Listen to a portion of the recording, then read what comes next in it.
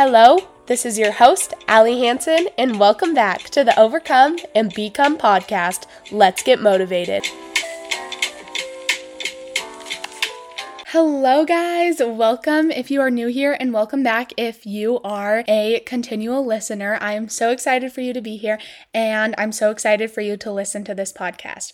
First off, as you know it, we are going to start with our challenge of the week. And the challenge of this week is to stop worrying about what other people think of you. Start worrying about beating yourself, not letting other people beat you. And when I was looking this up, the first little paragraph that came up was, if you are constantly worried about what other people think, you will never get to where you need to go in life. You are going to have to do things that don't always meet people's standards.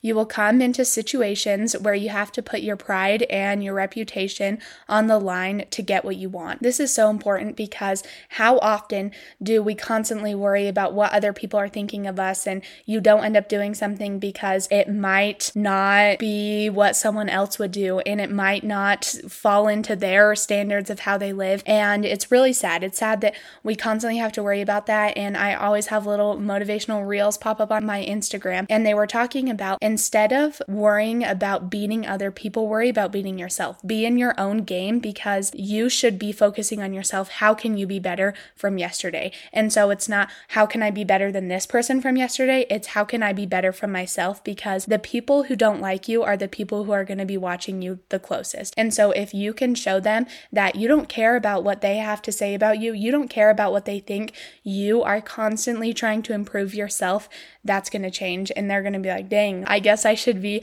a kinder person. So next time you go to do something and you don't end up doing it because you're worried about what someone else might say or what someone else might do, tell yourself, okay, is this going to improve me? And if it is, then I'm going to do it. I am only worried about beating myself. I'm only worried about making myself better because that's what it's all about. So this challenge this week is to, when you do something, do it for yourself and do it in a sense of making yourself better, and stop worrying about what other people think, because most of the time, the people who have such strong opinions about you aren't going to be a crucial part of your life. They're not going to be a crucial person that's going to be there to hold your hand the rest of your life. They're just going to be there to drag you down. So with that being said, do things that are going to make you better without having to do it for someone else, because that's really going to change your mindset to be able to do things, and that's going to change your mindset to be able to live this crazy, amazing life. We've talked before that life is full of ups and downs, and there are going to be so many hard things, and there are going to be trials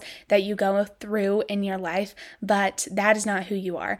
And I have some experiences that I would like to share that really changed my perspective on life and changed things for me when I was first diagnosed. I know I mentioned this in the very first episode that I ever posted on here, but when I was diagnosed, 98% of my bone marrow were cancer cells and 96% of my blood cells were cancer cells, and that's a lot. And I am just in awe that the fact that I was still alive. But a few years down the road, I had a crazy experience where it was just a few weeks after my 10th birthday, and my mom had been crying, and I was like, okay, what's going on? She was super quiet. She had sunglasses on, and I was like, oh, I know something's up.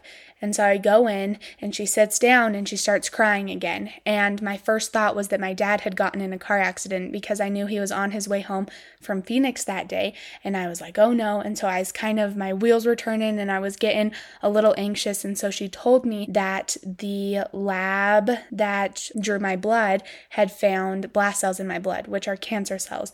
So that was a sign of relapse. And as you can imagine, that was really scary. I had a birthday party that night, and it was hard knowing that I had already been through so much and that we might be restarting from a new beginning, and it might be even scarier and harder than the first time. And so this was something that was really hard for me to wrap my head around. I remember just crying and wondering why it was me, why I had already been through so much and I was about to go through it all again, and I was worried that this was going to be so much worse. And so I was writing these "if I die" letters, which is really sad, but it's something that people do. And it was a crazy experience. This all happened on Friday, and usually we would go down on Sunday, and then my appointment would be on Monday. And so my mom called the doctor's office and she was like, she has this birthday party tonight. She said, okay, let her go to the birthday. You can just come down like you usually would on Sunday. And so we went down, and when we got there, you could just tell there was a weird feeling in the air. Everyone was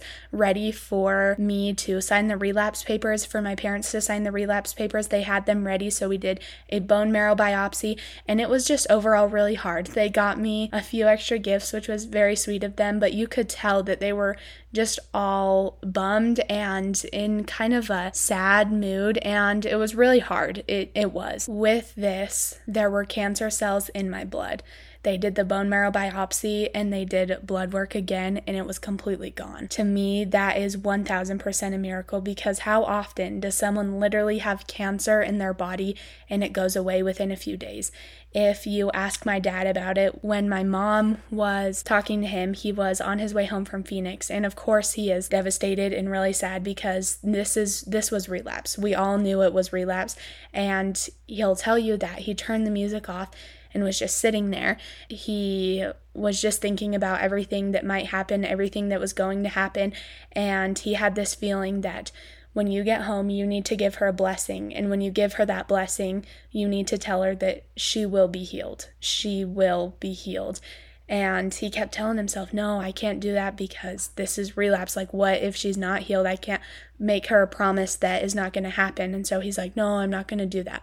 And it keeps coming back to him. When you give her a blessing, when you get home, you will tell her that she will be healed.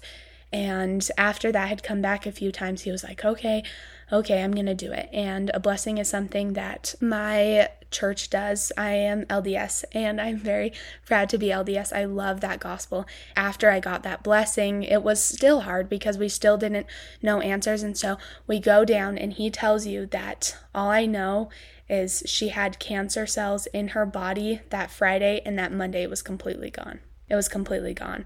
And with hard times come extraordinary things. I have had so many scary things that have happened, but I know this was truly a miracle, and I could not be more grateful. I know it was because of Christ and because of God, and if you are religious, you know these miracles can happen, but even if you're not, this is 100% possible, and I cannot express enough that the relationship that you build with God, the relationship that you build with Christ is going to change your life forever. If you are willing to put Him in the center of everything, the foundation of your life, it's going to change everything, because you can have goals, you can have dreams, you can have relationships, you can have things that you love to do, things that you want, but at the end of the day, it's not going to be what it is unless you put Christ and God in the center of everything. And there are so many different religions, and I personally believe in the LDS religion, but other people believe in theirs, and that is for them. That is okay. But through my experiences through life, through the roller coaster of things that I have been to, I can confidently say that I will never lose faith in Him because of what He has done. That is the biggest miracle I have ever seen worked in my own life. The fact that I was literally going to relapse, the fact that I was literally going to start from the beginning and have to go through everything again was one of the hardest things that I had to think about in my whole life.